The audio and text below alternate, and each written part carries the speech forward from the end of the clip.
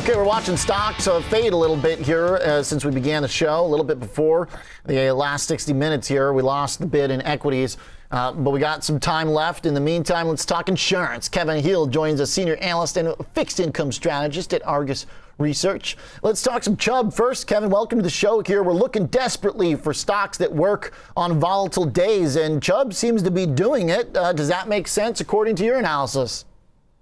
Yeah, thanks for having me on today, Oliver. Yeah, I'm sure as you know, Chubb is up about $8 today on better than expected earnings, and we've seen with the downturn in the market, people looking for less volatile stocks and dividend payers, a little less volatility in their portfolio. We've had a buy recommendation on Chubb for quite a while, and Nice. they've continued to prove and have solid earnings going forward in the P&C industry.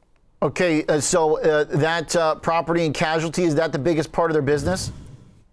Yeah, that's predominantly where they drive their earnings. You're looking at Chubb and Travelers posted earnings last week. Those P&Cs could pretty much get their derive the majority of their earnings from the commercial sector versus strictly the P&C insurers such as Allstate or Progressive that get it from home and auto. So is the home and auto insurance part more subject to kind of macro volatility then? Is that the appeal of Chubb, that this is not going to swing based on the ability for people to buy homes? And I know that obviously during COVID boom, when you buy a home, you get insurance. That's probably going to favor the home insurance businesses. But if we're moving on beyond that, are those companies going to be less favorable to a Chubb?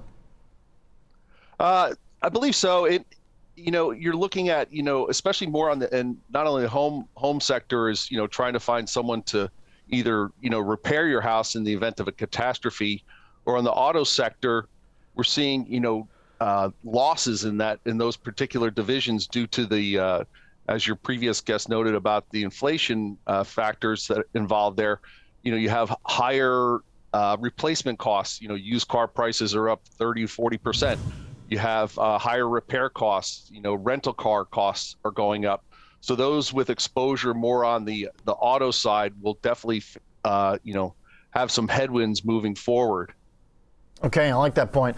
Hey, Kevin, educate me and those who don't know. When you're looking at these earnings for a company like Chubb, generally you're looking at premiums written as opposed to general revenue. But if we kind of think about that as sort of an equivalent top-line catalyst, what type of growth should we expect over the next year for this company? Yeah, we're looking at a number of these insurers have pushed through price increases as well. So.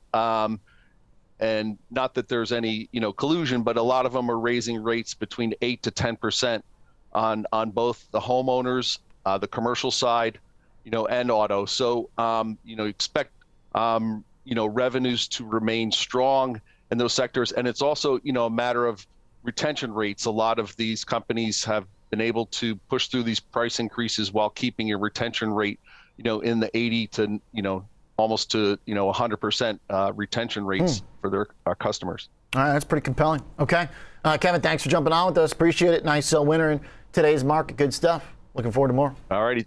Thank you very much, Oliver. Take care. Same to you, Kevin Hill, joining us from Argus Research. And sticking with the buy rating on Chubb, and the stock is looking pretty darn good.